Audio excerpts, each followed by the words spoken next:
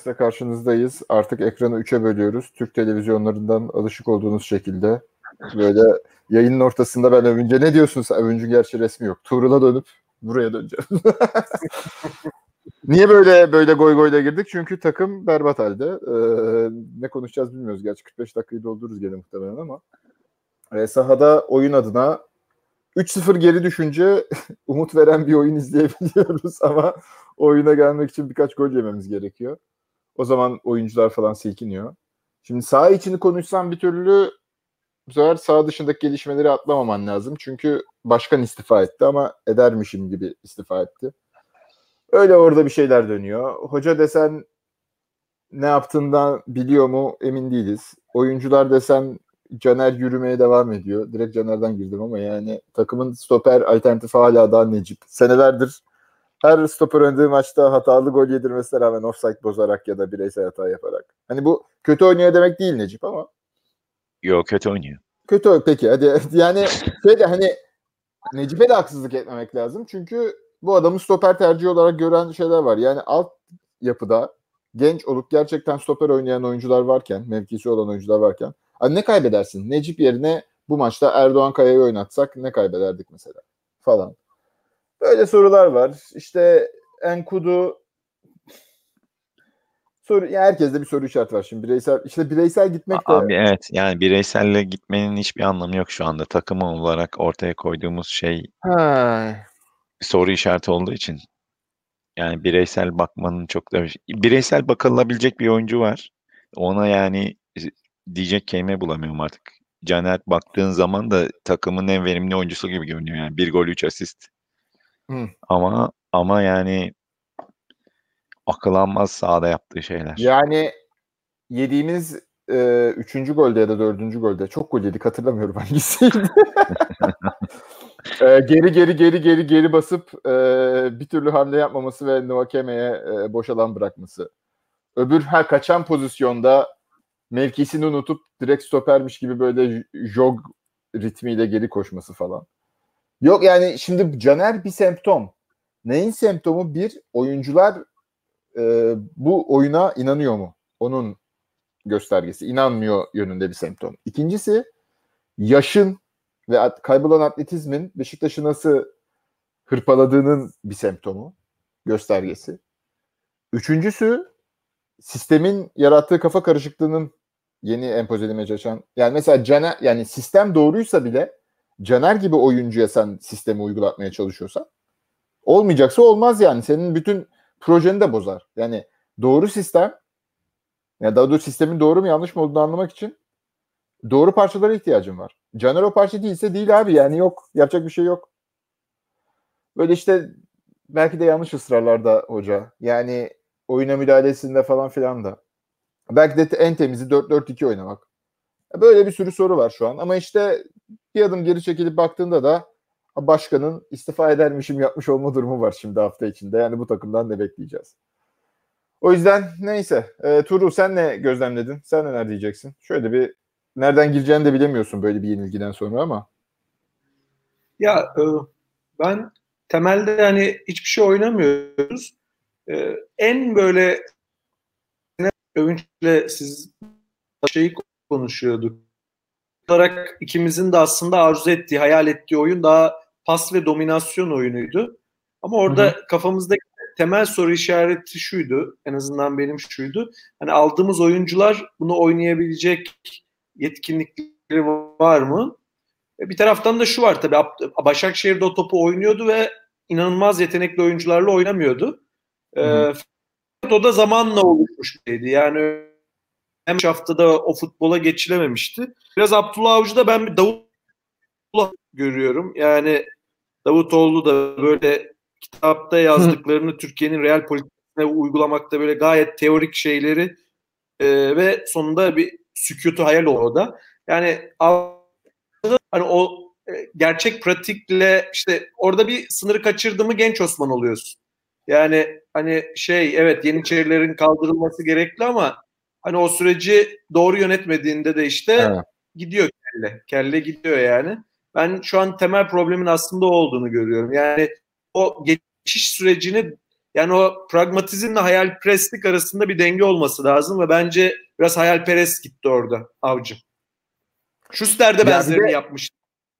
Schuster de benzerini yapmıştı ama Schuster hayalperestliği biraz şeyle de alakalıydı. O da çok buna benzer bir futbol oynatmaya çalışmıştı Schuster'de. Böyle stoperler geliyor, işte Guti, bütün o yetenekli oyuncular önde oynuyor. Sonra ligi 3. bitirmiştik, hatırlamıyorum. Ortasında daha ligin galiba 12. 13. haftasında kopmuştuk ligden Schuster'le de. Ve orada da vardı. Tabii Schuster tabii Alman. Türkiye futbolunu biraz küçümsedi. O da aynı hayalperestlik onda da vardı. Ama mesela Abdullah Avcı bu kadar ligi tanıyan bir hocanın daha gerçekçi gitmesini beklerdim ben. Yani basınla ilişki konusunda, daha doğrusu halkla ilişkiler diyelim ya taraftar kitlesiyle, Beşiktaş'ın ciddi bir sıkıntısı var. Bu sezon için yapılması gereken, bunu Mehmet de tekrar söylüyordu zaten. Biz de söylüyorduk. Abi bu sezon şampiyonluk düşüncesini bırakalım. Ya işte gençleri mi oynatırsın biraz taraftarın gözünü boyamak için? Yani hani sen yeni aldığın transferleri sahaya koyunca iddialı olduğun mesajını veriyorsun. Ama Enkudu'yla Diaby'yle falan iddialı olamıyorsun yani. Ya işte başka bir şey, yani bir insanların beklentisini yönetmen lazım. Beklenti yönetimi kolay iş değil. Ya deseydik ki feda denseydi bile, hadi ikinci feda ya da ne bileyim feda demeden işte bu sene şampiyon olmasak bile taraftarın gözüne hoş gelen bir futbolun tohumlarını ekeceğiz falan. Yani gençleri oynat, hani 2 tane genç sür piyasaya falan, bir şeyler yap yani. Hatta da onu konuşmuştuk Övünç'le. Sen de biraz katılmıştın, hatırlıyorsun. Yani onun şimdi sen şeysin, Yıldırım Demirören sana enkaz bırakmış. Feda demek çok zor bir şey değil. Çünkü hani geçmişten sen sorumlu değilsin. Hani o yaptı, benim de yapabileceğim bir şey yok. O yüzden feda deyip sıfırdan başlıyoruz. Herkes de destekliyor ama geçmişteki de sen olunca onu yapamıyorsun. Mesela eğer yönetim değişseydi Mayıs'ta bu dediğini yapabilirdik ama aynı yönetimle onun iletişimi yapmaları kolay değildi yani. Ya hata yaptık ve yani bir tane başarısızlıktan dolayı özür dilemediler daha. İşte şimdi ayak yapıyor. İstifa yaptım, yok sonra kulüp çalışanları önünde alkışladı. Başkan bizi bırakma falan filan. Ya bunlar ucuz tiyatrolar. Yani tamam, belki Türkiye şartlarında bu gidiyor, bu yediriliyor falan ama abi çıkıp deseydin ki tam kötü yönettik, Nugget'i kötü yönettik, çok yüklü maaşlara girdik. O yüzden yüklü maaşlardan kurtulacağız. İlk aşamamız bu. Baştan başlıyoruz. Ha sen diyorsun ki yapabildikleri kadar sanki onu yaptılar ama bayağı bir kontrattan çıktılar. Ama hani bunu çıktılar, Wagnerlov'dan çıktılar, Medel'den çıktılar, Quaresma'dan bir şekilde çıktılar vesaire. Hani bir kısmı da çıktı. Ama işte bunu böyle anlatamıyorsun. Yani taraftar şampiyonluk beklentisiyle girmiş bu sezon. Bu sezon şampiyon olamayacağımız bir şeyden belliydi yani. 3 kilometreden belliydi. Abi bugün ortaya çıkan durumu eğer ki sadece Abdullah Avcı'yla Fikret Orman'la falan açıklamaya çalışırsak olacak şey değil bu. Bu 3 senelik bir total bozulmanın bir şeyi, yansıması. Yani şimdi sahaya baktığın zaman Beşiktaş'ın 3 sene boyunca sürekli geriye giden bir oyunu var. Tamamen pragmatizme dönmek zorunda kalmış teknik direktör geçen sene. Belki oyuncuların yapamamazlığından kaynaklı, belki kafasında başka bir sisteme yer bulamamasından kaynaklı. Bilemiyorum yani Şenol Güneş neden Beşiktaş'ı Quaresma üzerinden pragmatik bir futbola yönlendirdi. Ama gördüğümüz kadarıyla bunun 3 ayağının 3'ünde de sorun var. Yönetimde sorun var. Maaşlar ödenmiyor doğru düzgün. Zaten uzun süredir çalkantılı gidiyor. İçeride ne döndüğü belli değil. Bir kere maaşlar ödenmiyorken futbolculara bahane bulamıyorsun. Futbolculara bahane bulamayınca teknik direktöre bahane bulamıyorsun. İşin ana boyutu yönetim oluyor her zaman. Ama anlıyoruz ki şu anda paralar ödenmiş. İçeride parası olan oyuncu kalmamış. Bir şekilde kontratlar halledilmiş. O zaman sahaya dönüp bakmak gerekiyor. Ama sahaya dönüp baktığında da Abdullah Avcı'nın geldiğinde vaat ettiği şeyle şu an ortaya koyduğu şey arasında da bir uçurum var. Eğer ki Abdullah Avcı geldiği zaman vaat ettiği şeye yönelik bir oyun ortaya koyabilmiş olsaydı bu derece eleştirilmeyecekti. Yani bu hafta itibariyle Şenol Güneş'i lime lime doğradı. Hani maç sonlarında çıkıp analiz ettiği o berbat Beşiktaş taktiği var ya. Yani ona 6. hafta itibariyle o taktiğe dönmek zorunda kalmış olmasını ben kabul edemiyorum yani kendi adıma teknik direktörlük olarak. Yani bunun için Abdullah Avcı'ya çok sinirliyim. Ayrıca saha içindeki bugün gördüğüm detaylarla ilgili de Abdullah Avcı'ya çok sinirliyim. Ama bugün sahada gördüğüm şeyi de şeye bağlayamıyorum yani. Tam olarak Abdullah Avcı bugün oyuncuların 2-3 haftadır oyuncuların vücut dilinin çok sağlıksız olduğunu görüyorum. Yani bugün çok bariz bir tane pozisyon var. Gökhan Gönül taç atmaya çalışıyor ve Boyd dönüp bakmıyor. 3 defa oldu bu pozisyon. Bir defa bizim yarı sahamızda oldu. Bir defa kendi yarı sahamızda oldu. En sonunda bir tane taç attı. Boyd koşamadı bile. Attığını görmedi çünkü tacı. Kendisine attığını görmedi. Bir tane pozisyon oldu. Sol kanattan korner kullandık. İlk yarıda 30. dakika civarıydı. Belki gözünüzün önüne gelir. 30. dakika civarı bir top kullanıldı. Top sekti. Ceza sahasının içinde Vakayeme'nin önünde kaldı. Vida Vakayeme'ye en yakın oyuncu olmasına rağmen baskıya gitmedi. Tam tersine geri koşmaya başladı.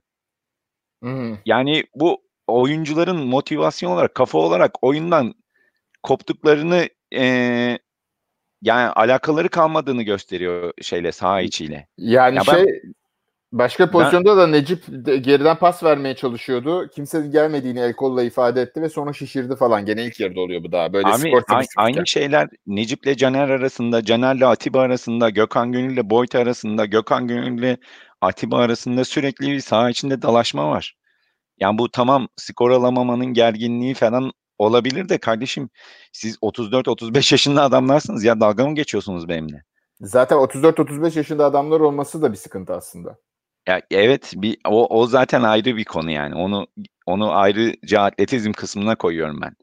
Yani buradaki yükü alıp çat diye Abdullah Avcı'nın sırtına bırakırsan yanlış bir çıkarımda bulunmuş olursun. Yani bu Abdullah Avcı'yı gönderelim bu iş çözülsün mevzusu değil yani bu olay. Yok, Abdullah Avcı gitse hiçbir şey çözülmez. Yani Abdullah Avcı doğru tercih miydi belki ayrıca konuşmamız lazım ki ben... Ya mesela en güzel örneği geçmişten verebiliriz. Del Bosque'ye gitti, Rıza geldi, daha mı iyi oldu? Yani Abdullah Avcı yerine bence zaten Guti kalmalıydı. Ki Beşiktaş gibi kırılgan kulüplerde biraz istikrarın zerresi olması lazım. Yani istikrar illa demek değildir. Ay buna güvendik artık 10 sene bu gitsin. Hayır yani bazen insanların miadı doluyor. Şimdi Şenol Güneş'in Beşiktaş'a dair Şenol Güneş çok önemli bir figürdü ve iyi bir teknik direktör Türkiye standartlarında çok üstlerde yazılacak bir insan. Ama kafada Beşiktaş'ı bitirmiş oluyor. Bilic hakeza kafada da Beşiktaş'ı bitirmişti o West Ham'le anlaştığı Şubat-Mart ayında belli olduğu sene. Hiçbir şey veremiyordu. Şimdi Abdullah Avcı'nın Beşiktaş'a bir şeyler verebileceği şartlar var mıydı? Bu adam kimle geldi? Fikret Orman çok istedi geldi. Hatta biliyoruz ki yönetimde illa %100 desteklenmeyen bir insan Abdullah Avcı. Şimdi Fikret Orman çıkıp ben istifa ediyorum falan derse Abdullah Avcı da motivasyonunu kaybeder yani. Abdullah Avcı motivasyonunu kaybediyorsa ulan benim arkamda yönetim desteği kalmadı diye. Futbolculara ne verecek bu adam? Kendi motivasyonu kalmamış insan. O yüzden bırak Guti. Senelerde burada futbolcularla iyi kötü bir ilişkisi var. Sen o zaten Şenol Güneş'ten sonra sen çalıştıracaksın takımı diye anlaşma yapmışsın bu adamla. Bırak o çalıştırsın. Ne bu Abdullah Avcı'nın adı? Şampiyon mu olacağız yani? Bir sene Guti'yi denesek ne olacaktı? Evet. Ya ben tabii Guti'yi pardon affedersin hocam. Yani Guti'nin tabii hiçbir fikrimiz yok. İyi bir antrenör olur mu, olmaz mı? Hani o yüzden onunla ilgili bir yorum yapamıyorum. Çünkü öncesiyle ilgili hiçbir done yok elimde. Ama plansızlık yani. Becerisiyle ilgili. Ya ben Abdullah Avcı'nın doğru isim olduğuna inanıyordum. Hala da doğrusunu söylemek gerekirse hala da inanıyorum. Yani zaman içerisinde belirli bir oyun oturtabilir. Başlangıcı çok kötü yaptı ama belli olmaz yani bu işler. Zaman içinde bazı şeyler oturabilir. Yani o biraz önce dediğin gibi sonuçta şu anki ortamda hoca belli değil ne yapacak. Başkan yangın içerisinde vesaire. Yani iyi futbol oynamak da kötü ama işte o yüzden de aslında siz ikiniz de tweet attınız ya hani oyununu değiştiriyor. Ve tam şu anda değiştirmesi lazımdı. Şu anda inanılmaz muhafazakar, gayet otobüsü çekerek böyle 0-0 cebine koyarak bu krizi geçmeye bakması lazımdı. Bence yapmadı onu. Gene böyle aynı oyunumda ısrar ederim dedi. Bence yani bu oyunla, bu özgüvensizlikte bu oyunun tutma ihtimali bence yoktu. Gayet muhafazakar bir oyunla ancak bir ihtimal geçebilirdik bunu. Böyle acayip savunma ağırlıklı falan. Yani şu kriz ancak bu şekilde aşılabilirdi bence. Yani bence Abi 4-4-2'ye kitlesek takımı, dümdüz 4-4-2 çıksa İzlanda kafasıyla, o bile şey olabilir şu noktada. Yani Ya oyunculara biraz şey vermesi lazım. ona katılmıyorum. İşte dediğim gibi attığım tweette de zaten onu anlatmaya çalıştım. Beşiktaş Şenol Güneş zamanı oyununa döndü abi. Zaten en büyük problem o. Yani bu oyunu sen yerin dibine sokmuşsun Başakşehir'le, İBB zamanıyla ve bu oyuna dönmek zorunda kalıyorsun. Abi yani Oğuzhan'ın bu oyunda verimsiz, ön tarafta verimsiz olduğunu çözemiyorsan zaten teknik adam olarak yetersizsindir bir kere yani. Ya evet, o Yani Laiç'i çıkarıp yerine Oğuzhan'ı koymanın bir çözüm olmadığını bu takıma gelmeden önce senin biliyor olman gerekiyordu. Nasıl 10 numarada forvet arkasında Oğuzhan'la bu maça başlayabiliyorsun? Olacak şey değil ya. Olacak şey değil. Beşiktaş'ın en önemli saha içi problemi nedir abi? Link up. Link up ya. Arkayla önü bağlayamıyorsun. Yok yani bağlayacak oyuncun yok çünkü. Kim bağlayabilir? Caner, Oğuzhan. Caner'den zaten verim alamıyorsun. Çünkü fizik olarak yok, adam futbolculuğu bırakmış. Bırakmış yani, fiziği gitmiş adamın yani. Amatör ligde futbol oynayamaz bu fiziğiyle. Ama Caner 6 maçtır 90 dakika sahada abi. Yani bakıyorsun tamam, bir gol 3 asist yapmış.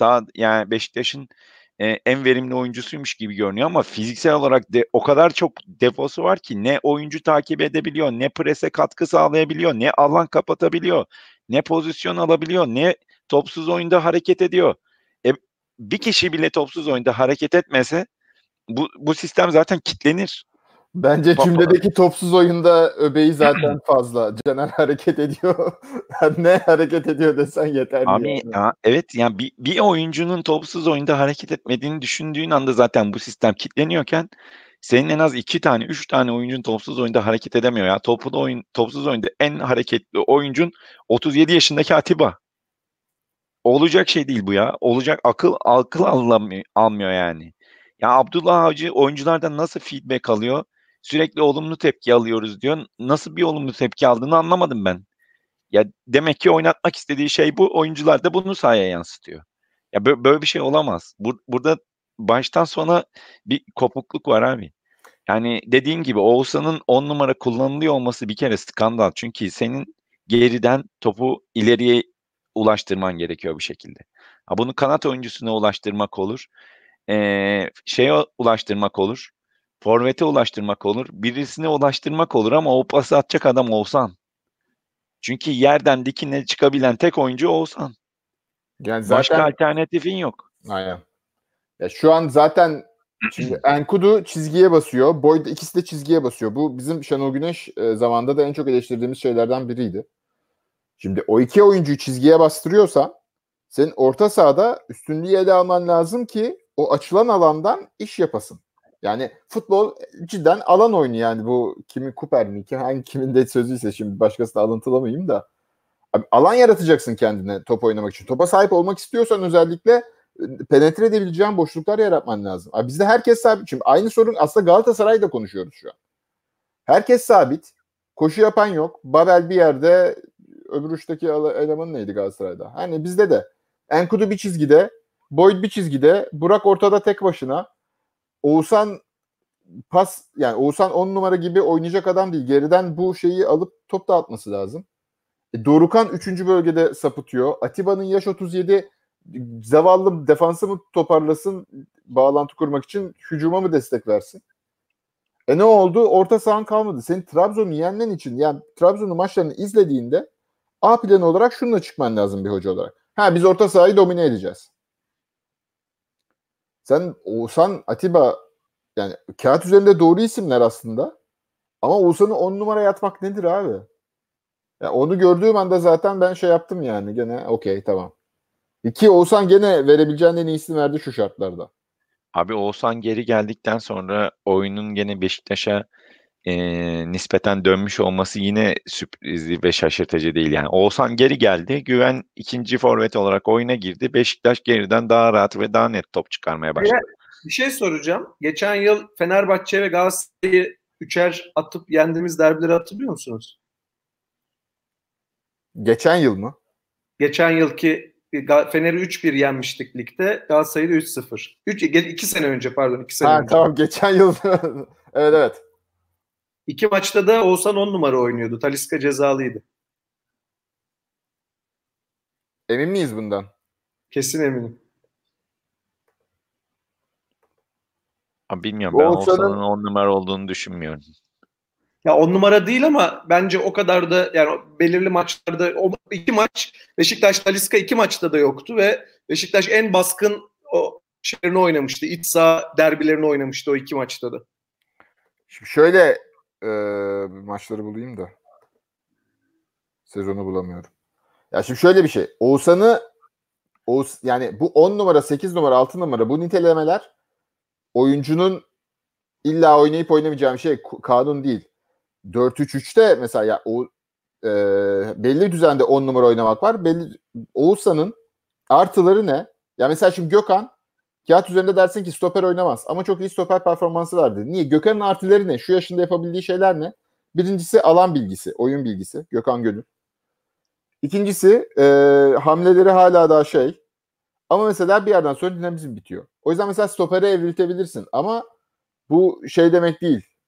Gökhan stoper oynar demek değil. Şimdi Oğuzhan meselesinde aynı. Oğuzhan'ın en önemli yaptığı şey sahayı gördüğü anda, vizyon genişlediği anda pozisyon yaratabilmesi. Şimdi sen rakip takım mesela kendi de savunmasını böyle geri çekmişse ve Beşiktaş oyunu zaten yarı sahaya yığmışsa orada Oğuzhan'ın 10 numara olup olmaması çok fazla şey fark etmiyor çünkü oyunu zaten yığmışız. O bağlantı şeyine ihtiyaç duymuyoruz artık.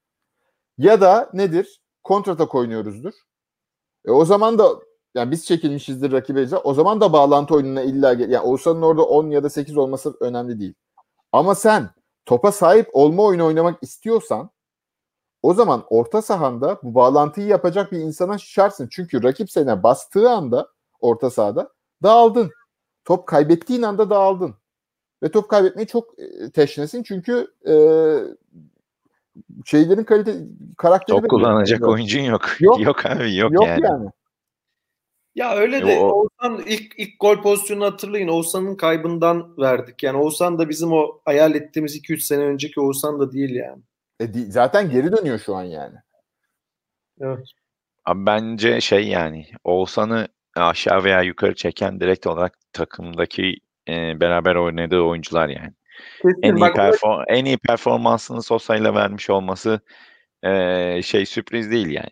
Aynı %100 katılıyorum. Şey gibi böyle nadide çiçekler vardır ya böyle belirli yerde yetişir sadece. Önüne Sosa gibi güçlü bir oyuncuyu hani o yorulduğunda onun pozisyonunu alabilecek, onun açığını kapatabilecek, arkasına Atiba gibi bir bisti koydum mu acayip verimli ama o sistem bozulduktan sonra Oğuzhan bocalamaya başladı. Aynen. Yani bu takımın geneline sirayet etmiş bir durum. Yani birincisi bir kere teknik olarak tempoyu hızlandırmakta zorlanıyor Beşiktaş. Görüyorsun yani. Pas attığında ilk kontrolü iyi değil. Çoğu oyuncunun iyi değil. Pas şiddeti iyi değil. Pas açısı iyi değil. Pası kontrol edişi, karşılaması iyi değil. Böyle olduğu zaman topu hızlandıramıyorsun. Hızlandıramadığın zaman tempo yapamıyorsun zaten. Tempo yapamadığın zaman sürekli yerleşik rakibe hücum etmek zorunda kalıyorsun. Yerleşik rakibe hücum ettiğinde de ne oluyor? İlk top kaybında hop pozisyon yiyorsun. İlk top kaybında pozisyon yiyorsun yani. Sürekli aynı şey. Beşiktaş'ın teknik kalitesi yeterli olmadığı için tempo yapamıyor. Tempo yapamadığı için de top kaybediyor. Top kaybettiği için de kontratak yiyor. Bu kadar yani. Evet. Ya abi Abdullah Avcı ama hep ondan diyorduk ya abi önde Boyd'la Enkudu oynuyorsa bunlara daha ideal oyun, daha geçiş oyunu. Yani aynen. öyle Sağlam durman lazım. Sağlam da duramıyorsun işin kötüsü yani. Yani yanlış oyuncuları almışlar. Sene başında konuşuyorduk. Ya sen bu kadar pas hakimiyeti oynayacaksan bunlar o dar alanda o kadar oyun görüşü olan meziyetli oyuncular değil. Sırıtırlar yani bunlar. Değil abi, çok bariz. Diaby de değil, Boyd da değil, Lens de değil dediğin gibi. Ya bunların hiçbirisi dar alan oyuncusu değil. Hepsi geniş alan oyuncusu. Evet. Ya bu Yani Enkudu dar alanda da iş yapabiliyor ama onun da oyun olgunluğu yeterli değil. Yani gördük, o bir tane pozisyona girdi, kalecinin üstüne solla vurdu. Yani pas şeyleri yani şey değil. Oyuncu o kadar zeki bir oyuncu değil yani. O oyun aklı değil. Orası kesin. Ama yani takım bir şekilde rayında gidiyor olsa bu evet. Enkudu'dan verim alırsın yani. Doğru. Ama diğerlerinden verim alabileceğin şüpheli. Yani bir bakıyorsun, yani ben City futbolu oynayacağım diyorsun. Adamın bir kenarında Sterling var, bir kenarında şey var yani. Mahrez var veya Bernardo Silva oynuyor. Sterling dediğin adam ceza sahası zaten kaç metre? Onun içinde rakibine 5 metre fark atabilen bir adam yani hız olarak. Yani bu kadar fark yaratan bir oyuncudan bahsediyorsun. Yani yetenek seviyen o düzeyde olmadığı zaman bu oyunu geliştirebilmen, ortaya koyabilmen mümkün değil. Bu mümkün değilken bir de yeteneksiz oyuncuların sahada olması, yani Necip mesela. Abi Necip'in Beşiktaş'ta olmasının sebebi ne? Ben onu anlamıyorum yani. Beşiktaş oyun yani sürekli diyorlar ki ne desen ses çıkarmadan oynuyor. Kardeşim bana da verin 2 milyon euro. Ben de sesimi çıkarmam hiçbir şeye. İster oynat, ister oynatma. İster kulübede beklerim, istersen tribünde beklerim. İstersen hiç getirme, ben evden izleyeyim maçı yani. Şimdi Oğuzhan mevzusunda Asım itirazında bulunmuş. Ozi 10 kullanmadı ilk yarı. 2-8'den biri gibi oynadı. Sağ 8 Dorukhan, sol 8 Ozi gibi. Yani işte burada da Dorukhan sağ 8 gibi oynayamadı yani. Burada o sorun var. Şimdi Oğuzhan'ın beraber oynadığı oyuncular mevzusuna geliyorum. Şimdi sağ 8 oynatmak istediğin oyuncu sağ 8 gibi kullanamıyorsan, geri kaçıyorsa bu sefer o üçgen bozulduğu için Oğuzhan 10 numaraya kaymış oluyor. Abi Tabii, Oğuzhan aynen öyle. hiçbir zaman forvet arkasında pozisyon almadı ki. Direkt olarak 10 numara çıktığı maçlarda bile sola yakınsıyordu. Oğuzhan sola doğru şey yapıyor yani, çekiyor. Oyun onu oraya çekiyor yani. Kendisi de oraya gitmeye meyilli olduğu için. Ama oyuna 10 numara pozisyonda başladı yani. İç pozisyon, top taşıma pozisyonda başlamadı Oğuzhan. Şeye de baktım. Oynadığımız maçlara baktım. Galatasaray maçında Atiba, Tolgay, Oğuzhan üçlüsüyle çıkmışız. Oğuzhan 10 numara. Fener maçında Oğuzhan oynamamış. Tolgay 10 numara oynamış. 3-1 kazandığımız. 3-1. Kurajman'ın girdiği maçı diyorsun değil mi? Abi sen muhtemelen Tudorlu maç aklınızda kalmış ama o maç hiç ölçü değil yani. Hiç konuşmaya değmez. O maçta şeydi zaten. 45'ten sonra kopmuştu maç. Orada da bir penaltımız var. Gene benzer bir pozisyonda Oğuzhan'ın ceza sahasında çelme takılmıştı. Bu akşam da bir penaltı mı faul mü gerçi bilmiyorum ama iki kişi arasına topuk pasıyla girdi Oğuzhan ve iki kişiden de çelme yedi ve faul çalınmadı. Yani Ali Palabıyık'ın gerçekten nasıl oyunu okuyamayan bir hakem olduğunu tekrar evet, o zaten yanlışlar silsilesi üzerine ondan Burak'ın sonra yaptığı faul, yani gene saçma sapan bir gol yedik. Gerçekten biraz da şans da olması lazım. Yani abi bak, hiç de şans da yok yani. Geçen hafta tweet atmıştım. Şeydi işte 40 metreden gol yedik. Kontrpiyede kaldı. Adamın önüne düştü. Gol yedik. Öyle işte Trivela'yla Rizeli oyuncu gol attı. İlk 11 başladığı ve kariyerinde gencecik çocuk. Ayağının dışıyla karşı karşıya gol attı ya Trivela'yla. Bu maçta da işte bir tane Dorukhan kendi kalesine, bir tane Necip ki kendi kalesine bile sayılabilir o gol yani. Bayağı açısı değiştiriyor çünkü topun ve Necip'e çarpma değil o. Necip kafayla böyle yön veriyor topa. 2 tane öyle yedik. Neyse 3. yediğimiz gol biraz daha şey. Onda da offside tartışması var gerçi. Abi o skandal ya. Yani tamam 3-0 gerideyiz diye hiç konuşulmadı da böyle canlı yayında skandal nasıl olabilir ya? Abi çizgiyi niye adamın ayağından çekiyorsun? Manyak mısın sen? Öyle bir kural. Yani yayın açısıyla VAR'ın açısı farklı. VAR omuza göre çekmiştir. Omuza göre çekiyorlar. Hayır abi çok net ayak çizgisiydi yani. Çok net ayak çizgisiydi. Anlamıyorum. Galatasaray maçında da bu sene Galatasaray aleyhine çok saçma bir VAR çizgisi çekilmiş. Onu da bana bir arkadaş yolladı. Emre Mor'un pozisyonu offside diye iptal edilmiş. Ya bu VAR'ın çizgi olayı zaten şey yani. Abi çok kötüler ya. Böyle bir şey olmaz yani. Tamam. Dediğim gibi 2-0 gerideyiz de olacak şey değil yani o. Yani o pozisyon, ben de şeye yazdım, bilmiyorum. Sen de aynı anda Twitter'a yazdın. Ben gruba yazmıştım, sen Twitter'a yazmışsın. Yani ayaklardan mı çekiliyor artık offside çizgisi diye yazdım yani. Ki O Necip'inkisini de ayaktan çekmişlerdi zaten. Yani her neyse. Nura Nesici. Beşiktaş bu kanatlarla topu rakibe vererek 4-4-2 kontrol oynar, geçmiş olsun. Vallahi yani çok katılmayacağım bir fikir değil. Yani o Başka zaten alternatifin yok ki. yok yani orta sahada böyle üçlü olalım, işte topa sahip olalım falan yok. Yani olamayacak. Yani olabilir belki ileride ama en azından devre arasına kadar şu an abi çok basit bir şey oynuyoruz arkadaşlar. Enkudu. Paşam sen şurada şunu yap. Oğuzhan sen merkezdesin, yönet bu takımı Atiba ile beraber ya da yanına kim vereceksek. İşte ileride Güven, Burak, yani ileriye ceza sahasında adam eksikliğimiz çok bariz. Çünkü Enkudu'yu da Boyd'u da çizgilere yapıştırdığın anda Burak içeride yalnız kalıyor. Yani bu çok basit bir şey olması lazım futbola da. Ya Burak şey işte orada iç oyuncuları hep anlatıyor ya Övünç. Onları kenara özellikle koyuyor. Çünkü sol iç koridorundan Laiç'in ya da işte maçta Oğuzhan'ın oradan ya da sağ içten Dorukhan'ın Burak'a şey yapmasını istiyor. Yani santrforu desteklemesini istiyor ama işte olmadı yani. Yani bilmiyorum. Sen Övünç olacağı var mı düşünüyorsun bilmiyorum. Sen daha çok takip ediyorsun City'yi. Yani ben olabildiğini düşünüyorum. Beşiktaş eğer ki tam kadro oynayabilirse bir maçta dediğimde üst üste 3-4 maç Elneny, Oğuzhan, Laiç üçlüsü orta sahadayken oynayabilirse Victor Ruiz'in de döndükten sonra ben Vida'nın derhal kesilmesi gerektiğini düşünüyorum takımdan. Yani bugün değil hemen kesilmesi lazım ve direkt kadro dışı bırakılması lazım. Adamın Beşiktaş'la alakası kalmamış. Yani kafa olarak hiç burada değil. Motivasyon falan sıfır zaten. Direkt kesilip Gökhan'ın stopere geçmesi, Douglas'ın da oyuna bir şekilde kazandırılması lazım. Çünkü ya da Dorukhan'ı oraya evet Dorukhan da olabilir. Bence Dorukhan daha da mantıklı Douglas'a göre. Yani ben bir şekilde Douglas'ın da oyunun içine sokulması gerektiğini düşünüyorum. Çünkü Abdullah Avcı'nın tarif ettiği oyunda bize ekstra katkıyı getirecek olan Douglas tipi oyuncular yani. Hücumda etkinliği daha yüksek olan oyuncular.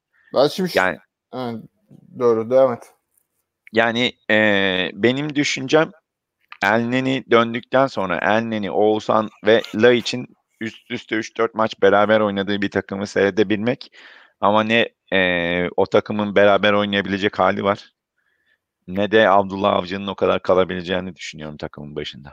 Ya Güven gitti şimdi ya. Teniste onu çok net görürsün. Daha net ya. Tek oyuncu ya. Bir oyuncunun güveni gitti mi vuruşları dışarı çıkmaya başlar. Aslında oyuncunun fizik kalitesinde, teknik kalitesinde bir değişim olmaz ama o psikolojik faktörler bir anda oyununu bozar. Şimdi bizde öyle yani. Zor oyunlar mesela psikolojinin iyi değilse daha zor oynanır yani. Mesela geriye kapanır, kontrata daha kolay kovalarsın. Mücadeleci oyununu daha kolay yaparsın ama güvenin eksikse mesela şu an oynadığımız oyunu çok daha zorlaşır iş yani. %100. Güven eksikliği çok net. Yani. Özgüven ve güven eksikliği hem dediğim gibi bu vücut haline yansıyor direkt olarak. Oyuncuların vücut halinden hiç iyi sinyal almıyorsun yani. Ya şimdi şöyle biraz olumlu yanlarda konuşalım şeyden. Şimdi takıma bu sene 2 katılan ve olumlu katkı verecek dediğimiz 2 tane transfer vardı. Elneny ve Ruiz. İkisi de yok şu an. Elneny'nin orta sahaya gelmesi doğru dizdi. İşte gene Elneny'yi 6 numara çapa gibi kullanacaksak yani bence oyuncu benden farklı düşünüyor bu konuda ama yani bir şey olacak. Oraya bir dinamizm gelmesi lazım. Ruiz hakeza stoperde işte topu oyuna sokabilecek bir insan daha. Belki bu katkı yapar. İkincisi ligdeki parite yüzünden. Mesela geçen sene Fener küme düşüyor böyle. İlk yarının sonuna kadar Fener küme düşecek beklentisi vardı. Fener Ligi 6. bitirdi. Herkesin puanları birbirine yakın. Ki kadro kalitesi böyle maratonlarda fark yaratıyor. O yüzden Beşiktaş'ın ama küme düşüyoruz aman yarabbi falan şeyine bakmadan, çünkü ne kadar saçma gol yersen uzun vadede saçma golde atacaksın yani. Şans elbet dönecek. Ama işte o özgüveni, o motivasyonu tekrar yaratabilmesi, hocanın ve takımın bulabilmesi esas önemli olan o. İşte o da hoca değişikliğiyle mi olacak, yönetim değişikliğiyle mi olacak? İşte takıma yeni oyuncular girecek. Bazı Caner, isim vermeyeyim, Caner takımdan kesilecek. Biraz böyle takıma akıl, sakinlik falan gelecek. Belki öyle de olabilir. Ama bir değişiklik şart. Caner'e ben çok bilendim abi. Olacak şey değil ya. Caner'e ben yani. Ya çok kötü olur işte. Aynı o Rıza Çalınbay gibi günü kurtaracak işte camianın çocuğu böyle bir gazla isim de var. işleri iyi götürüp sonra ertesi seneyi de kaybetmekten çekiniyorum. Yani bence Abdullah Avcı kaliteli bir hoca. Yani saçma sapan bir alelacele bir panikle işte birini getirip sonra seneye ondan hadi iyi gittik bu sene devam edelim deyip seneyi de kaybetmekten korkuyorum. Gelecek Ben isim belli zaten o senaryoda. O kesin Sergen yani. Yalçın. Yani ben Fikret Orman'ın değişmediği bir ortamda o kesin olacak yani. Yani eğer ki Fikret Orman ben seçime girmeye karar verdim deyip bir de seçilirse muhtemelen teknik direktör değiştirir. Teknik direktör değiştirdikten sonra da dediğin şey %100 olur yani. Başımıza gelir. Güzel fikirler geliyor. Asım işte 4-4-2'nin solu ya iç yapıyor. İleri Burak, sol Güven, sağ Enkudu. İşte Emre Nuran gene ya için bu takımda yeri yok demiş. Evet, o konuda herhalde artık bizim Beşiktaş Orası taraftarları kesin canım ama yani 6,5 milyon euro verdiğin Yani. oyuncuyu devre dışı bırakman söz konusu değil Emre yani. Berber de şey gibi 4-3-3 düşünmüş. Dorukhan, Gökhan Gönül, Ruiz, Reboço, Elneny, Oğuzhan Yayiç, Güven, Burak, Enkudu. Yani evet, mesela şu burada oyuncuların karakterlerine bunu geçen Şenol Güneş'in çok eleştirdiğimiz noktalardan biriydi. Şimdi Abdullah Avcı'yı da bu noktada eleştirmeye başlayacağız. Abi oyuncuların karakterinin yani bir profil olması lazım yani. Sen mesela Gökhan Gönül'ü konuştuk zaten, ne bileyim. Ya Dorukhan'ın yapabildiği şeyler ne? Koşu, atletizm, dirilik, okey, oyuna basma falan güzel, tamam.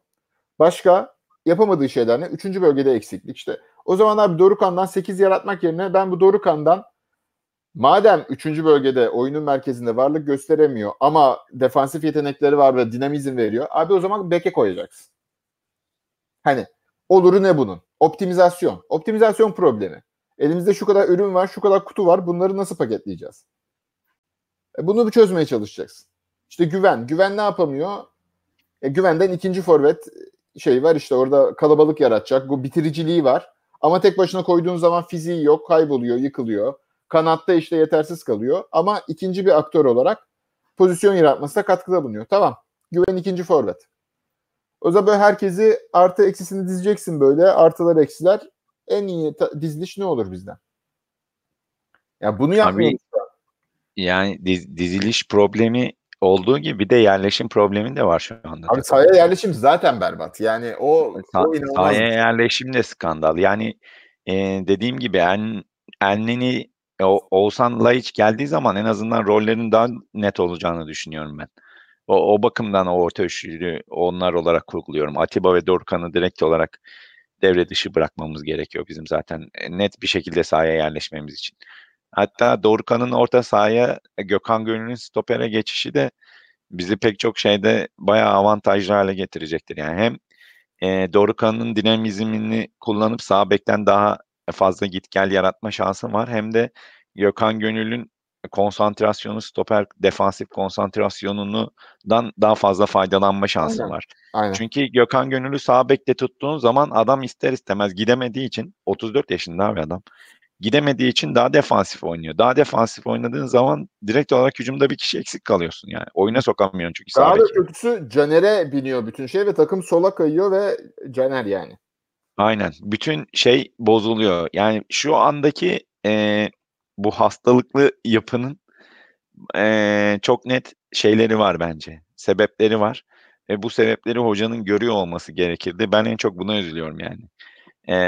Hoca iyi bir iş çıkarmıyor. Ben de Tuğrul gibi hocanın iyi bir yapı kurabileceğine, bizi bir üst seviyeye taşıyabilecek bir yapı kurabileceğine inanıyorum ama şu ana kadar gösterdiği performansta da ben destek veriyordum hocaya. Bir şekilde yapmak istediğini yapabileceğine inanıyordum ama oyunu okuma şekli ve haftalardır üstüne hiçbir şey koymaması ve sürekli kötüye gidiyor olmamız da yani benim de umudumu kaybetmeme sebep oluyor açıkçası.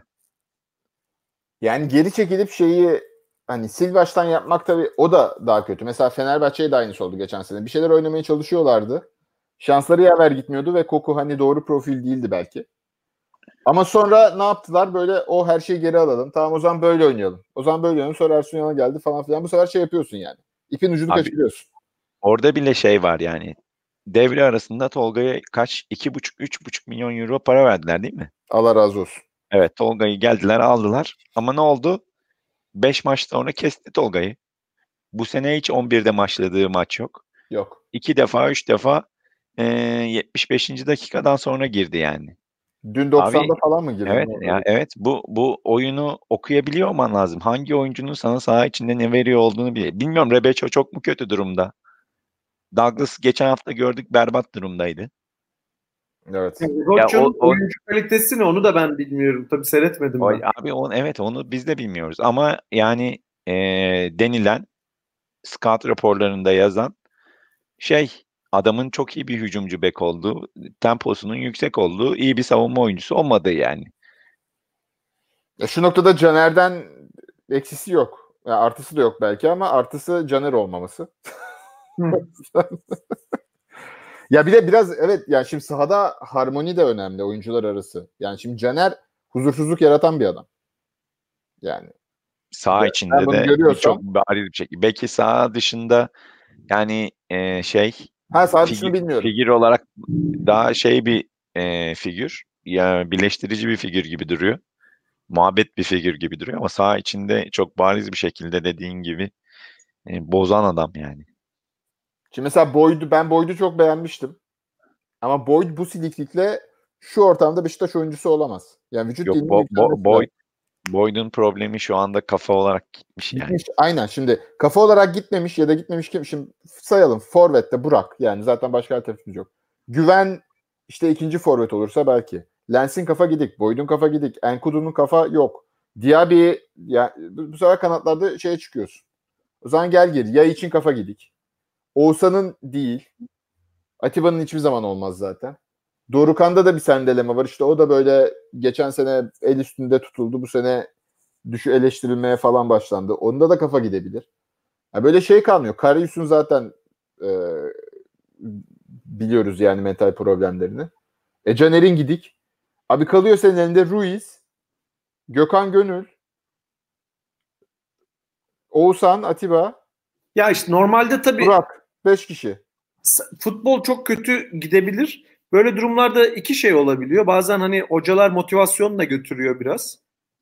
Abdullah Avcı'da pek bunun olmadığını görüyoruz. Yani hocası değil. Hani orada kriz yönetimi sırasında böyle bir resilience sağlayacak bir hoca. Evet. Öyle bir tip değil ki zaten. Yani bunun geçmişteki profili de böyle bir vermedi ki bize. Ne verdi, ne vaat etti? Sistem kuracağım dedi. Aynen. O zaman bence alınacak oyuncularda birkaç lider karakterli böyle isyankar oyuncu alınmalıydı bence. Hani böyle işler kötü gittiğinde yapacak, vitesi arttıracak. Mesela Gomez o etkiyi yaratmıştı biz. O zaman da böyle kriz maçlarımız olmuştu. Hani o maçlarda yani sistem her şey oturmuşken belki öyle oyunculara ihtiyacın yoktu ama tam bu tarz durumlarda bu dereyi geçene kadar birkaç öyle oyuncuya ihtiyaç var. Mesela ben Fener'de bu Gustavo'yu biraz öyle gördüm. Yani iyi bir karakter almışlar yani. Ya karakter transferi yapmamışız biz. Yani şu noktada Abubakar falan bile sakat olsa bile olabilirmiş yani. Yani o da o zaten hani gidik de olarak. Yani Elneni'den o ışık alıyorum ben. Yani gerçi o da gitti adam yumrukladı ama yani tekmeledi daha doğrusu.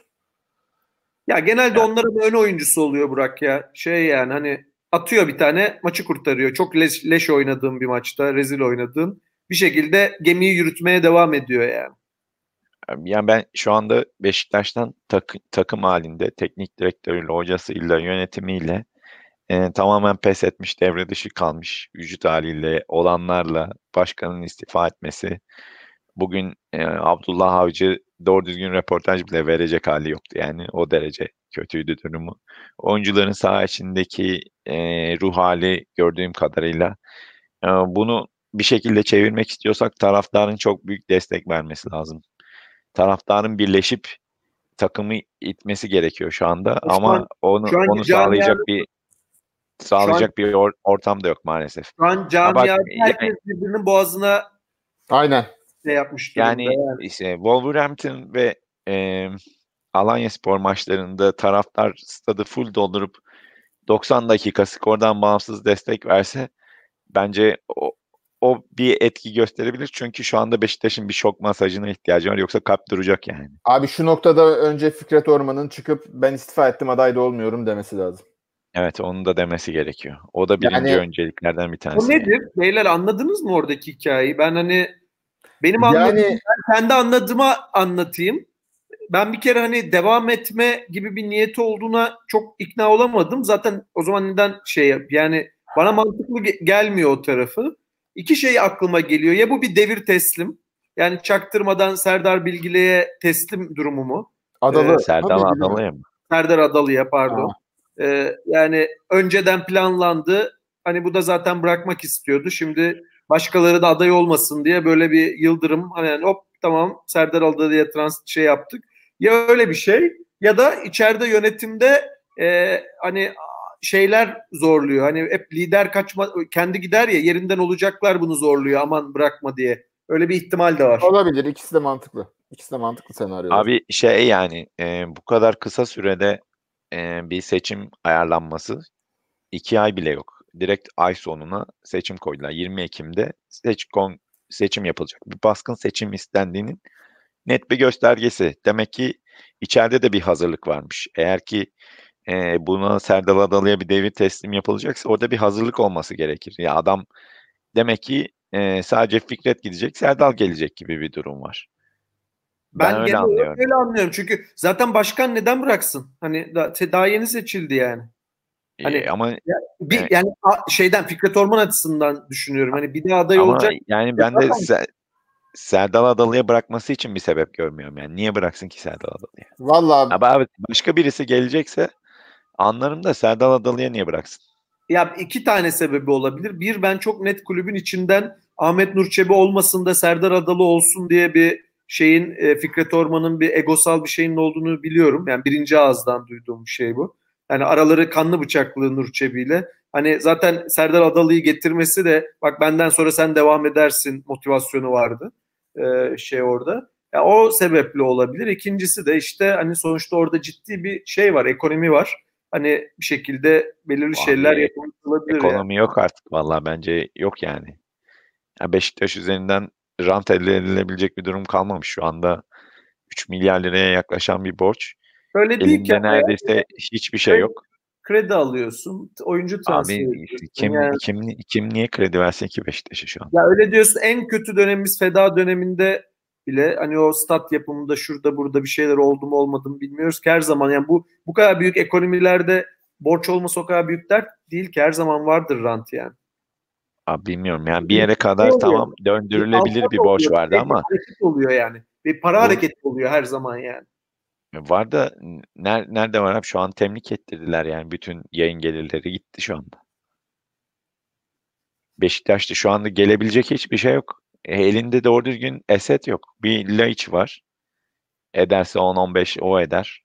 abi şu Belki Dorukhan'ı falan satmamak gerçekten bayağı hamleler ya. Abi sen iki satmamış. Bir de onu da satsaydı elimizde hiçbir şey yoktu yani.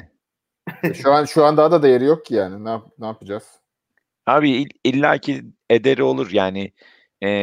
Onu takip eden kulüpler aman bir sezon kötü oynadı diye bakmaz yani. Adama uzun vadede ve kendi sistemine uygun olarak scouting yapıyordur. Herkes bizim gibi scouting yapmıyor yani.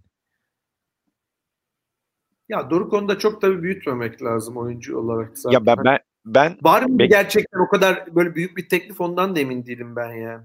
6-7 maksimum geldi belli ki ben satmadıklarına göre. evet o kadar para edeceğini düşünüyorum. 7,5 yaşı genç bir kere. Bir de İtalyan ortası ligi orta sıraları için çok standart oyuncu yani. Çok iş yapacak oyuncu İtalya orta sıralarında. Evet. Yani Udinese'dir, Sampdoria'dır, Atalanta'dır. O tip yerlerde iş yapar bence. Evet. Bilmiyorum Vallahi nasip. Ve bu arada şeyin de Aa, şu an en önemli şey Beşiktaş'ta bu başkanlık seçimi. evet, ben evet. yani son seçimde zaten ortaya çıkan tablo gösterdi ki Fikret Orman'a böyle %100 acayip bir destek yok. Bir kere Hürser Tekin Oktay. Abi ben adamın neredeyse bütün yaptığı açıklamaları izledim. Yani bütün şeylerini izledim. Gerçekten aklı başında 2 tane ortaya koyabilse, argüman koyabilse çok rahat alırdı seçimi. Tamam, Fikret Orman'ın bilek oyları var. Bir şeyler dönüyor seçimlerde falan.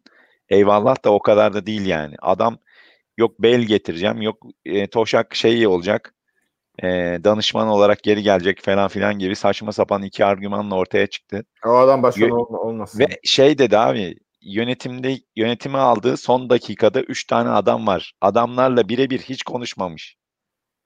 Hiç muhatap olmamış. Yönetici olarak kendi kadrosunu alıyor. Yani böyle bir şeyden bahsediyoruz. Orada da tamam bir baskın seçim ama şu anda konuşulan Ahmet Nur Çebi kesin olarak seçime girmeye karar vermiş. Bunu birinci ağızdan Erdoğan Tolunoğulları söyledi. Ve ben de onun ekibinde yer alacağım dedi. Ali Gültiken falan filan da deniyor onun listesinde yer alacak. Bilmiyorum yani Ahmet Nur Çebi seçime girdiği durumda bence Serdal Adalı'yı gene şey yaparlar yani, ezip geçer.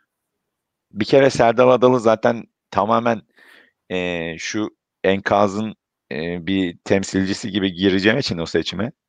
Valla ben bu kongre mahkum yapısında ne olur ne biter hiçbir köşeye kestiremiyorum ya. Abi o zaman da ilk Fikret Orman'la Serdal Adalı'nın beraber girdiği beraber girdiği seçimde de Serdal Adalı'nın çok fazla blok oyu olduğu söyleniyordu. Arada doğru kaybetti, doğru haklısın. Fantastik ve geçen biliyorsun yani en son geçtiğimiz sene Ali Koç, Aziz Yıldırım arasında olan Aziz Yıldırım kendine o kadar güveniyordu ki bütün şeylerin Nur Çebi daha çok sevilen bir. Ya ben Ahmet Nur Çebi'nin niye sevildiğini de bilmiyorum açıkçası. Ya ben yani bir para babası olmuş, öbür para babası olmuş. Çok fark etmiyor yani. Ortaya koyacakları vizyona bakmak lazım. O vizyonda nereye kadar uygulayacaklarını görüyoruz işte. 2 senede Fikret Orman'ın geldiği noktada ortada. İnanılmaz bir çöküş ya. Gerçekten inanılmaz. Mevzu böyle. Wolverhampton maçına gitmeyi düşünüyordum işte. Ama bütün psikolojimi bozdular. Hevesimi kırdılar. Bilmiyorum nasıl olacak. Yani o zaman son bir reçete gibi bir şey toparlayalım. Yani 9 bu arada Dorukhan'a Udinese'den 9 teklif gelmiş. Ve deniyor ki Ahmet Nur Çebi ile Serdal Adalı kapışacak. Asım abiden böyle şeyler geldi. Yani göreceğiz. Başkanlık seçimi geçmeden tabii ki bir şeyleri konuşmak yersiz. Ama yeni gelen başkan işte teknik direktörü destekleyecek mi? Teknik direktörün ne kadar kredisi olacak? Başkan değişince bir taraftar belki hadi bir takıma sahip çıkalım havasına girer mi? Böyle sorular var. Aslında şu anda Galatasaraylılara da net bir fragman izletiyoruz yani. Şenol Güneş'in bu arada milli takıma sözleşmesi ne kadar? 2 sene, kaç sene? 2 sene diye biliyorum ben. Bir sonraki turnuvanın sonuna diye hatırlıyorum ben. Çünkü Çebi gelirse sene sonu İbra ona da dönebilir. Olabilir. Şenol Güneş'in zaten böyle bir süre Beşiktaş'ı bırakıp geri gelmesi, bunu Mehmet'le çok konuşuyorduk. Şenol Güneş 6 aylığına başka teknik direktör olmasın, 6 ay sonra öyle yani adamın yani yaşadığı şeyler de az değil. Özellikle Fenerbahçe maçı zaten son bardağı taşıran son damla oldu yani. Ondan sonra ya orada Şenol Güneş'in girdiği psikoloji, hani dikiş atılması falan filan muhabbetleri konuşuldu. Maça çıkılmadı vesaire. Kaldıramadı yani hoca. Ya orası öyle. Ben genel olarak zaten şimdi mesela Fikret Orman döneminin başarısında ben Şenol Güneş faktörünün Fikret Orman'dan daha fazla olduğuna inanıyordum. Orası kesin canım. Bunu herkes gördü ki nitekim yani tribüne yansıması da o şekilde oldu zaten. Yani çünkü doğru transferler oldu ama ne bileyim ben mesela hatırlıyorum Diego'yu alacaktık. Diego'yu Fener aldı. Biz Sosa'yı aldık. İşte Van Persie'ye gidiyorduk biliyorsunuz. Van Persie'yi Fener aldı. Biz gittik Gomez'i aldık. Yani şans faktörü falan da çok var. Yani öyle takım kurmada falan öyle acayip bir beceri falan da yoktu bence. Yok canım, çok bariz bir şekilde yok zaten. Bak Gomis, Negredo. Biri Galatasaray'a gitti, biri Beşiktaş'a gitti. Biri fark yarattı, biri fark yaratmadı. Yani Türkiye Ligi biraz çok basit şeyler olduğu için işte bu ligde şöyle düzgün bir oyun geliştirebilirsen böyle domine, sirkülese edebiliyorsun herkesi. Aynen. Benim de şeyim oydu yani. Sıkıntı Zaten o yani. Abdullah Şu an Avcı'dan beklentim oydu. Yapmamız gereken de oydu. Bu seneyi de çöpe atmayı becerebiliyor olmalıydık. Ya Hem bakalım paramızı zamana. boşuna Bakalım belki harcadık. de yani şimdi bu kavga dövüş sırasında unuturlar Avcı'yı. O böyle arkadan gizli gizli sistemini kurar. Bazen öyle Yok olur yani. ya. Yani Bence unuturlar. ya, taraftarın gazını almak lazım şu an. Bu taraftar çok kötü halde yani. Taraftarın bir şekilde bir yeniden başlamayı, bir reset butonuna ikna olması lazım. Ben yoksa şeyi görmüyorum. Nefret herkese dönecek yani. Başkan Yani gitmezse bence yazık olur. avcı yiyecek. Daha fazla şans hak ediyor hoca. Yani biraz erken olur bence. Bence de. 5 haftada hoca kovulmaz ya. Kim olursa olsun yani. Yani. Ya adam bir de yani gerçekten çok istekle, hevesle geldi buraya. Çünkü Evet. sonsuza kadar kral olarak kalabilirdi Başakşehir'de yani. Evet. Yani hevesle Hiçbir geldi. güç yok yani onu değiştirebilecek, kovabilecek. Başakşehir kümeye düşse değişmezdi yani. Aynen. Evet. Evet. İstediği oyuncuyu alabiliyor, istediği oyuncuyu gönderebiliyor. Ligin biraz parlayan oyuncusuna 3 milyon, 4 milyon verip alabiliyorlar. Yani niye gelsin ki Beşiktaş'a? İşte kendi kanıtlamak istedi büyük camiada ve ağırlık koyabilmek istedi. Başakşehir ne olursa olsun işte taraftar desteği yok falan. Evet, Zaten sabır değil destek istiyorum demesinden bile şey belli aslında yani. evet, Hani yani onlar kendilerini yani hem Fikret Orman hem Abdullah Avcı çok yanlış kodlamışlar. Birincisi Abdullah Avcı bu takımı iyi analiz etmemiş. Eksiklerini biliyor olmasına rağmen şey olarak hele fizik olarak defolarını biliyor olmasına rağmen dominant oyun oynayabileceğine inanması bu kadronun garip yani. İşte evet. O yüzden Davutoğlu'msu diyorum ya. Yani sen sağ iç oyuncun Dorukhan'sa, sağ oyuncun Lens ya da Boyd'sa, sol Enkudu'ysa, Laiç ise diğer oyuncun da bunlarla hani şu anki oyunu oynama ben biraz hayalperest görüyorum yani. Ya işte bu sezonu çöpe atmış olsaydın Olabilir de yani yavaş yavaş kilit Mahmut'la oyuncularını pozisyonlarına koyardın. İşte kimdir senin kilit oyuncun? Oğuzhan, Victor Ruiz. Şimdi Douglas'ı aldın. Belki Douglas kilit oyuncu olarak görülebilir. Bence Dorukhan görülebilir bir şekilde sağ bekte koyacaksan. Sol kanada da Enkudu'yu aldın.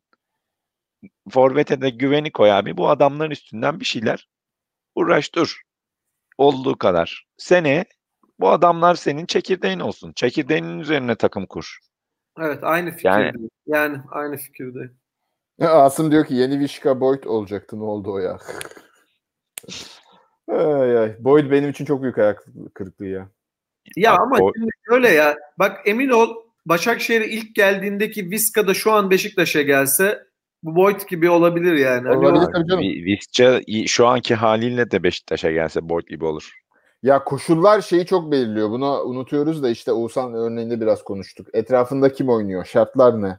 Ya işte Tabii. Slimani geçen sene Fener'de topçu değil ölüsü gelmiş Slimani gır. Herif gitti her hafta gol atıyor asist yapıyor. Aynı Slimani bu. Bir yaş daha fazlası hatta. Ki paslı Tabii. gitti geçen sene. Ne Dün bir oldu? gol 3 asist yaptı Yani bu arada. Slimani mi kötü oyuncuymuş? Senin ortamın mı Slimani'yi yaşartamamış? Şimdi aynı şey her oyuncu için geçerli olabilir bu. Abi Yani orada unutuyoruz. çok bariz bir şey de var zaten. Örnek de var. Yusuf Yazıcı'nın Lille gidişi mesela çok net bir örnek. Yusuf Yazıcı bu ligin en iyi oyuncularından bir tanesi. Hatta gittiği anda belki de top 3'ten bir tanesiydi yani. O kadar kıymetli, değerli bir oyuncuydu. Gitti, 3 maç oynadı ve teknik direktörü hafta içinde açıklama yaptı. Yusuf ayağında çok top tutuyor. Çok top tuttuğu için de çok top kaybı yapıyor. Bunlar da bizim hücuma çıkışımızı etkiliyor. Ve ne oldu? Bu hafta Yusuf topu kaptırdı orta sahada çıkarken yine golü yediler. Sen oyuncunu bireyselleştirmeye çalışıyorsun. Senin bütün yapın oyunculardan bireysel katkı almak üzerine kurulmuş. Aynen. Takım olmak, takım bilinci olmak, takımca oynamak her zaman sonra geliyor bireysel üretimden yani. Ay şimdi Oyuncularını buna kanalize ediyorsun, şartlıyorsun. Adamlar da senin yaptığını değiştirmeye çalışıyor. Psikolojisini değiştirmeye. Sen takım oyuncususun diyor öncelikle. Sen önce takımı oynat, ondan sonra sana sıra gelince bireyselliğini yap. İşte evet. O takım hissini, yani Beşiktaş'ın takım hissini yeniden inşa etmesi lazım diyerek. O da önemli. Bir de son ben şeyi söyleyeyim. Bence her şeye rağmen uzun vadede ekonomi çok önemli bir şey. Tabii. Şey vardır, bu 2. Dünya Savaşı analizlerinde nihayetinde şey derler, en çok demir üreten, en fazla popülasyonu olan taraf kazandı. Yani tamam, taktik strateji işte vesaire, Almanların yeni geliştirdiği Blitzkrieg'ler, şunlar bunlar, ama uzun vadede işte sen petrolün daha fazlaysa, daha çok demir üretiyorsan kazanıyorsun. Şimdi şöyle bir şey var, biz 2 şampiyonluk aldık. Galatasaray o ara bayağı krizdeydi, ekonomisi şudur budur. Sonra adamlar dörder işte Fernando'su, Gomez'i, Feghoulisi, Belhanda'sı parayı saçtılar. Sonra 2 şampiyonluk aldılar. Yani yani maalesef ekonomik olarak da yani bizden 1,5 kat falan fazla maaş harcama imkanları oluyor. Tabii. Biz mesela bir sezon yapamadık. Aldık oyuncuları, biz de pahalı oyuncuları. Bak, bir sezon Şampiyonlar Ligi'ne gidemedik. Gene hop düştük yani. Yani aynen. Bu yani yarışmacılıkta tabii problem bu yani. Rakiplerinin senden ekonomik olarak fazla harcama imkanlarının olması. Yani bu şu an bütün 3 kulübün de yaptığı şey geleceklerini başarıya ipotek etmek. Hangisi başarılı olursa o sürdürülebilir. Gene sürdürülebilir olmayacak. Sonuçta futbol dediğin oyun şans oyunu bir yerde. İki oyuncu Luis Gustavo'yla Vedat Muriç'in diz bağları kopsa gittin. Gittin yani. Hiç çıkarın yok. Çünkü ne senin kadron o kadar geniş, ne de 6-7 milyonluk 2 oyuncunun kaybını tolere edebilecek bir kadro genişliğin var yani. Hiçbirinde yok. Yani hiçbir kulüp sürdürülebilirlik peşinde koşmuyor. Herkes bu sene nasıl şampiyon olur? Şu anda üçü de geleceğini ipotek etmiş durumda. Kendi gelirleri şeyinde. Yani hem Fenerbahçe, hem Beşiktaş, hem Galatasaray. 2 tanesi de ocak dışı kalacaklar yani. Peki abi işte o zaman garip değil mi ya? Sen neden Tottenham'ın scout ettiği adam, yani hani bir şey kuracaksak da bilmiyorum yani yani transfer döneminde sanki iyi geçirmemişiz gibi geldi bana. Abi o geçti yani. O bitti dediğim gibi. Sen bu sene yarışmacı olmaya karar vererek zaten o şeyi 6,5 Laiç'e verip 4 milyon Enkudu'ya verip zaten o kararı verdin. Geleceğini ipotek ettin ve sıçtın yani, bu kadar. Evet. Yani şimdi onu yanlış almışız, bunu yanlış etmişiz. Bir anlamı yok, gitti yani. Şampiyonluk tarafında kimi şanslı görüyorsunuz? Fenerbahçe çok daha net. Bence de Fenerbahçe'nin yani. Hem Avrupa'da oynamıyorlar, hem de takım daha oturmuş durumda Galatasaray'a göre. Galatasaray'ın oturması için bir ortam da yok. Yani Galatasaray geçen seneki, yani 2 sene önceki Beşiktaş'tan farklı değil. Çok bireysel oyuncuya bağlılar. Topsuz oyunda hareketli değiller. Tamamen yetenekle götürüyorlar işi. Ve bir yere kadar yani. O yetenek seni bir yere kadar taşır. Takım seni taşır. Takım oyunun bir seviyede olsa üzerine yetenekle koyarsın. Da takım oyunu bir seviyede değil Galatasaray'ın yani. Aslında Başakşehir şampiyon olur diyor. Hakikaten bu sene Başakşehir şampiyon olursa bayağı efsane olur. Vallahi ben isterim Alanyaspor olsun ama. Bilmiyorum, ne diyorsun? Sen zaten şimdi onu söyledin. Yani öyle acayip kadroları da kaliteli değil yani. Ben mesela geçen onu düşündüm. Beşiktaş'a kimi alırım dedim. Bu 2 oyuncu dışında başka oyuncu bulamadım Beşiktaş'ın ilk 11'ine ya. Fener'den. Vedat Muriç'le Gustavo mu dışında? Onun dışında adam bulamadım yani. Ama ben kaleciyi de alırım. Dirar'ı da alırım. Dirar şöyle. Emre Belezoğlu'nu bile düşünebilirim yani, ciddi şekilde. Yani abi yani. Hatta WhatsApp grubuna da keşke Tolga Ciğerci'yi bedavaya biz alsaymışız dedim yani. Çünkü aslına bakarsan da istediğimiz Dorukhan'ın yerine istediğimiz profil oyuncu o yani. Yani dönüyor ama işte. Abi bu adam 1 milyon euroya oynuyor. Dorukhan 300 bin euroya oynuyor. Aynen. Ya bu adamı aldın, yapacak yani, ne verecek sana? Ya ben beğenmedim ya. 2 milyon euroya çok yazık olurdu yani. Ya bence de 2 milyonluk topçu değil ama en azından link up'ı var. Bir de ceza sahasına bile değil bence ya. Ceza sahasına girme şeyi falan iyi yani. Yani o yatkın, evet, 3. bölgede şeyden daha başarılı profil. Fırsat yaratıyor. Evet. Ama yani işte bizim ona yani bizim zaten Elneni'miz, Oğuzhan'ımız, şuyumuz buyumuz var yani. Bizim o ona yani Tolga Ciğerci'ye ah etmemiz bile şu an takımın ne kadar dağınık olduğunu gösteriyor. Yani o biraz takımın dağınıklığıyla ya. Yoksa hani Beşiktaş'ın sorunu Beşiktaş işte yani Gustavo yerine El Neni var aslında şimdi düşününce. Hani Vedat Muriç yerine de Burak var. Hakikaten hani Beşiktaş'ın sorunu kadro kalitesinden çok şey yani sinerji. Aynen. Bence de. Birinci şeyde o sinerjiyi yeniden yaratmak olacak. Evet, O zaman yani. noktalayalım şeyi. Aynen. Yayını dinleyen herkese teşekkürler. Yorumlar için teşekkürler.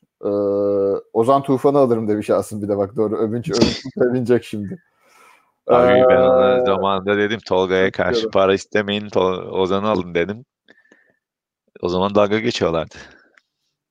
Yani işler kötü gidiyor ama bir çıkış yolu olarak görülebilecek şeyler var işte. Sadece camianın kendi sinerjisini toparlaması lazım. Aynen. Yani. Ya bir de Yani- şey de gene lafı uzatmak gibi olacak ama işte Şenol Hoca'nın gidiş koşulları taraftarın bir kısmını da şey yaptı. Biledi yani. Haklı olarak. Biledi. Şu an yani hem Fikret Abdullah Orman'a Avcı'ya bilenmişlik tepki var. Abdullah Avcı'ya bilenmişlik var. Oyunculara bilenmişlik var. Bir Oğuzhan Kuvarejma olayı işte Kuvarejmacılar var falan filan böyle aşırı bir sürü bölünmüşlük var. Yani bu nasıl olacak bilmiyorum. Bir mucize olursa... Mayıs'ta sıfırlamamız lazımdı. Yani yönetim gidecekti. Yeni başlangıç olacaktı yani. Aynen. Biraz o şeyi şimdi gecikmiş olarak ama inşallah yapabiliriz. Yani İnşallah. tek çare yani şu an İnşallah bir sene daha kaybetmeyiz yani. Aynen yönetimin gitmesi yani şu an başka hiçbir şey yok. Keşke bunu en başta söyleseydik de bir saat fazla konuşmasaydık. Yönetimin Öyle. gitmesini bekliyoruz. Öyle. Haydi iyi akşamlar. Öyle. Haydi iyi akşamlar. Hayırlısı. Her zaman dinliyorsanız İyi akşamlar. Görüşmek üzere.